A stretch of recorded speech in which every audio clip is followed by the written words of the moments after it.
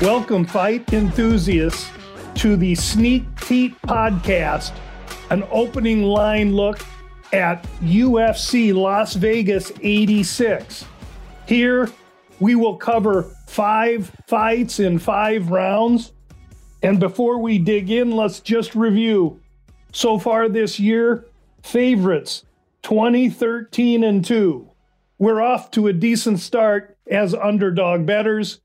Just as a reminder, interested potential members, please visit us at gamblu.com/Bout Business Podcast for more details. Now let's dig right in to the opening line look. First fight, Las Vegas 86. In round 1, the first fight of the night is Mexican fighter Daniel Marcos facing off against a fighter from Mongolia, the Mongolian murderer Aori Qilang. Marcos opened -180 for this fight with a return on Qilang +155. Marcos has risen to -225 a few days ago. This morning, Marcos -245.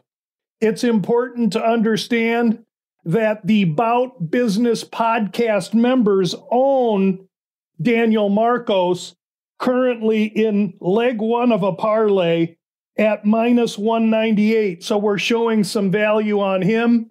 The second leg to Marcos will be disclosed in round 5. Now let's move right in to round 2.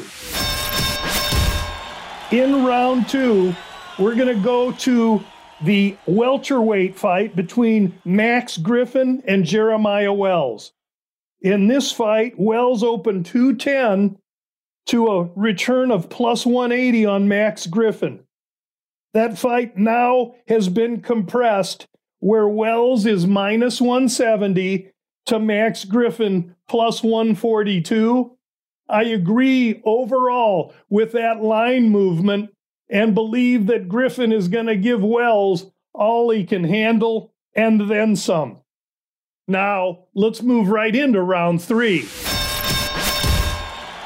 In round 3, we'll move up to the main card for a middleweight bout between Russian Armen Petrosian, primarily a stand-up striker with very sturdy takedown defense. He's going to fight another middleweight, Rodolfo Vieira, Brazilian jiu-jitsu specialist. A tremendous clash of styles in a fight that was originally scheduled for November. When this fight was canceled, Vieira was -125, Petrosian +105. Lo and behold, that's where the fight opens. That's where the fight remains. Now, the reason I bring this up in round 3 is that will be the Sneak Teep release this week. Russian Armen Petrosian +105 against Rodolfo Vieira. This is a fight that I believe should be actually reversed with Petrosian -125 and Vieira the slight dog. Now, let's talk about the next fight and round 4. In round 4, we're going straight to the co-main event of the evening that looked like it may be canceled for a while yesterday. I did some research with some of the journalists in the MMA world. They assure me this fight is on. And in this fight, we have featherweights, Andre Touchy-Feely, maybe the best name in the UFC, facing off against Dan 50K Ige. This fight opened Ige -150 to Feely +125. Ige is now -175 to Feely +145. For many reasons, I think Dan Ige could be a very good look in this fight. I like his wrestling. I like his striking and his overall well-rounded nature. But we'll have more on this fight later in the week.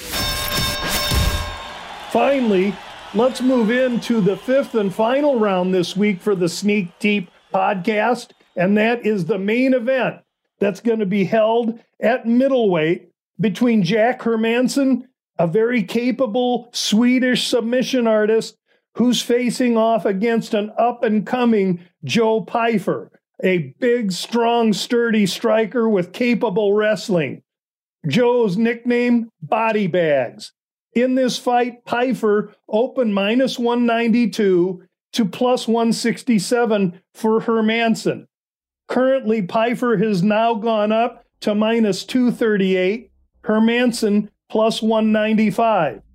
Bout Business podcast listeners currently hold, as mentioned earlier, Daniel Marcos minus 198 to Joe Pyfer minus 218. 1 unit returning plus 119.